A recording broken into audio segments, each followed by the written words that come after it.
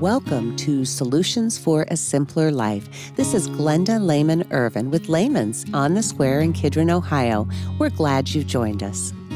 Welcome to Chris Hess, Lehman's store manager. Chris, tell me about the work that you do here and how long you have worked here. I've worked here almost a year. I think it'll be a year at the end of June.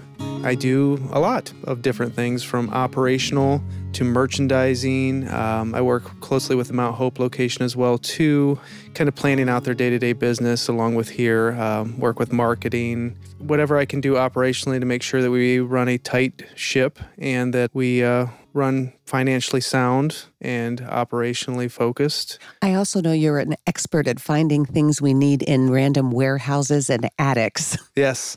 I just asked him if he had an old ladder, and he said, I think there's one in one of those buildings. So we kind of tease him about being able to find everything. Yeah, I think from a perspective of watching a lot of television and American Pickers, I can kind of see value of stuff that some people might see as junk. So when we are going through these piles of what looks like asbestos in some buildings, I kind of point out things that I think we could possibly make money on, that your father might be interested to hang somewhere, or just in general that we can use for whether it's a tiny house or for some construction material later that I think people would be interested in. Yeah, you mentioned the tiny house. Tell me a little bit about that. It was a partnership with Old Hickory. I think you guys had the idea, about a year ago. I think we partnered with them. And it was just a way to convey to customers what they can do with anything from a smaller shed to a 36-foot structure, some of the things that they can do from that. We were able to use some of our own old barn siding. We had ideas from other people as well, too, to things that we can come up with to give it that homey feel. Use a lot of our product to decorate it, from a gas stove to a propane tiny refrigerator. I think we're going to incorporate some water pumps and things like that as well too, but there's a lot of homesteady items that we could use in there. But I think whether it's in your backyard just to get away from the family or do crafts in, or actually to live on a homestead, I think Lehman's has everything that's provided that we could make you do whatever level of interest that you would want to do it. Oh, that's great. And it's about 200 square feet. Mm-hmm. And it's just outside Lehman's retail store in the garden. And it's open whenever the store is open. Yes. And you can always come check it out whenever you're interested to see it. From our ribbon cutting this weekend, we got a lot of positive feedback. And we're going to continue to add things such as solar panels, a sleeping loft. And the company was so pleased with what the outcome of the tiny house was. I think eventually we're going to have even a higher end one with more bells and whistles and kind of go from there. But I think it's going to continue to grow. I know we are, in the process of setting up a landing page, which will be lehmans.com/tinyhouse, that will have videos and photos. It really is just 200 square feet of simplicity and practicality. You've talked a lot about Lehman's homesteading products. Do you have a favorite product from Lehman's? I've tested a few things, butter churns and things like that. My wife and I are actually looking to get into chickens. We were able to have 5 chickens on our property in the village that we live in. But we've tried everything, the sprout growers that Amy pushes, my wife's big into, the butter churning we've tried from the test lab, a couple of different things here and there, but we always garden. So you did that before working at Lehman's? Yes, yeah, and then I added some of those products on as well. We used to have a fairly large garden in our backyard. We've kind of dwindled down over the years as the children moved out to college, but now we actually use our back planting beds that are attached to our house, and we grow tomatoes yearly and things like that. We actually grow tons of tomatoes. My wife cans salsa every year and makes spaghetti sauce and things like that as well. So. Well, she must be thrilled that you're working here. I know you came from a corporate background at Kohl's, which is very different. Yeah. But some of those same principles you used in the big corporate environment, I would think, apply at Lehman's? Oh, yes, without a doubt. Even though it was a big box retailer, there's a lot of things that I learned from there that are very applicable to here as well. From running day-to-day business to being more productive and being profitable from that perspective. But then the customer service part of it was huge. I mean, Kohl's was very driven about customer service. We had 5 things of criteria from customer satisfaction that we were heavily based on, and I think those key attributes I've brought over to Lehman's. And as we hire new employees and work with existing employees, we continue to fine-tune them and show them how to focus and how just little interactions with customers and conversations with customers, whether it's bus tours and doing walk-on tours and things like that, can make a huge difference and really build your customer base and make you an authority for both homesteading, customer service, but as a tourist site as well. Yeah, I know that we have a lot of unique events here at Layman's, so I don't suppose you did chicken classes, pie baking, and goat yoga when you were at Kohl's. No, none of that. My wife is a yoga enthusiast. However, I don't think maybe one time she's ever done goat yoga, but she's always been interested and she loves goats. So if available, she will definitely try to make her goat yoga here as well. But no classes. Well, that is certainly something different here. What advice do you have for people who are just starting their journey to homesteading? They're starting their journey to a simpler life. I would say based on conversations I've had with customers, and we have some customers that are both going all in, putting their toe in the water, kind of testing it. It's just a plan to exactly what you need to get started. I'm one of those people where I sometimes when I get into something new, whether it's motorcycling or bicycling or something, don't go out there and buy everything that's relatable to it.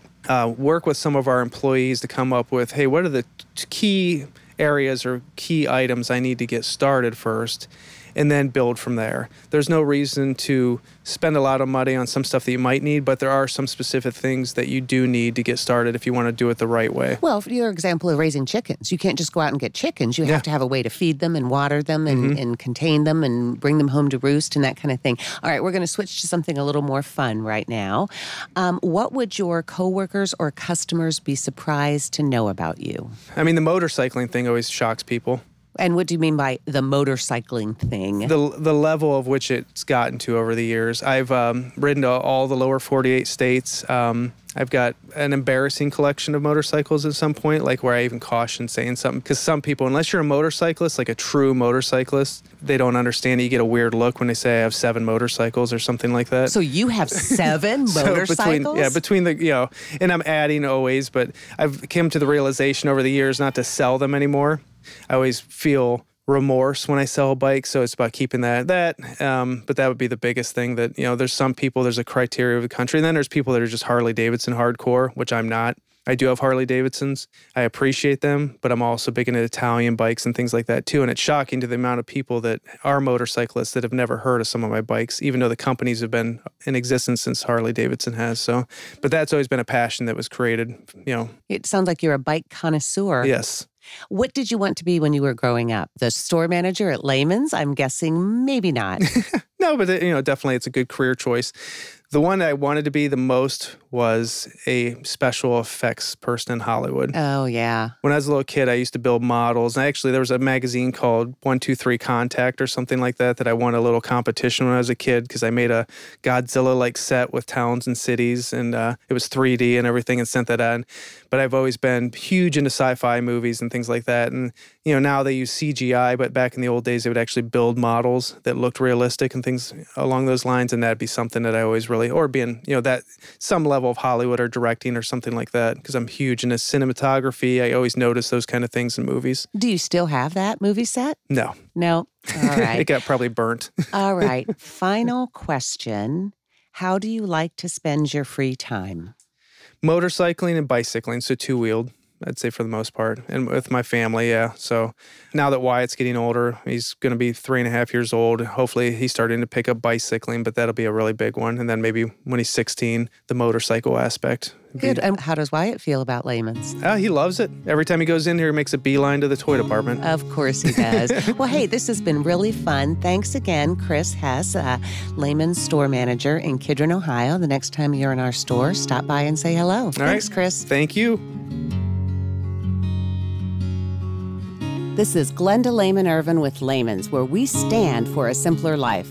Thanks for listening. For more, visit laymans.com.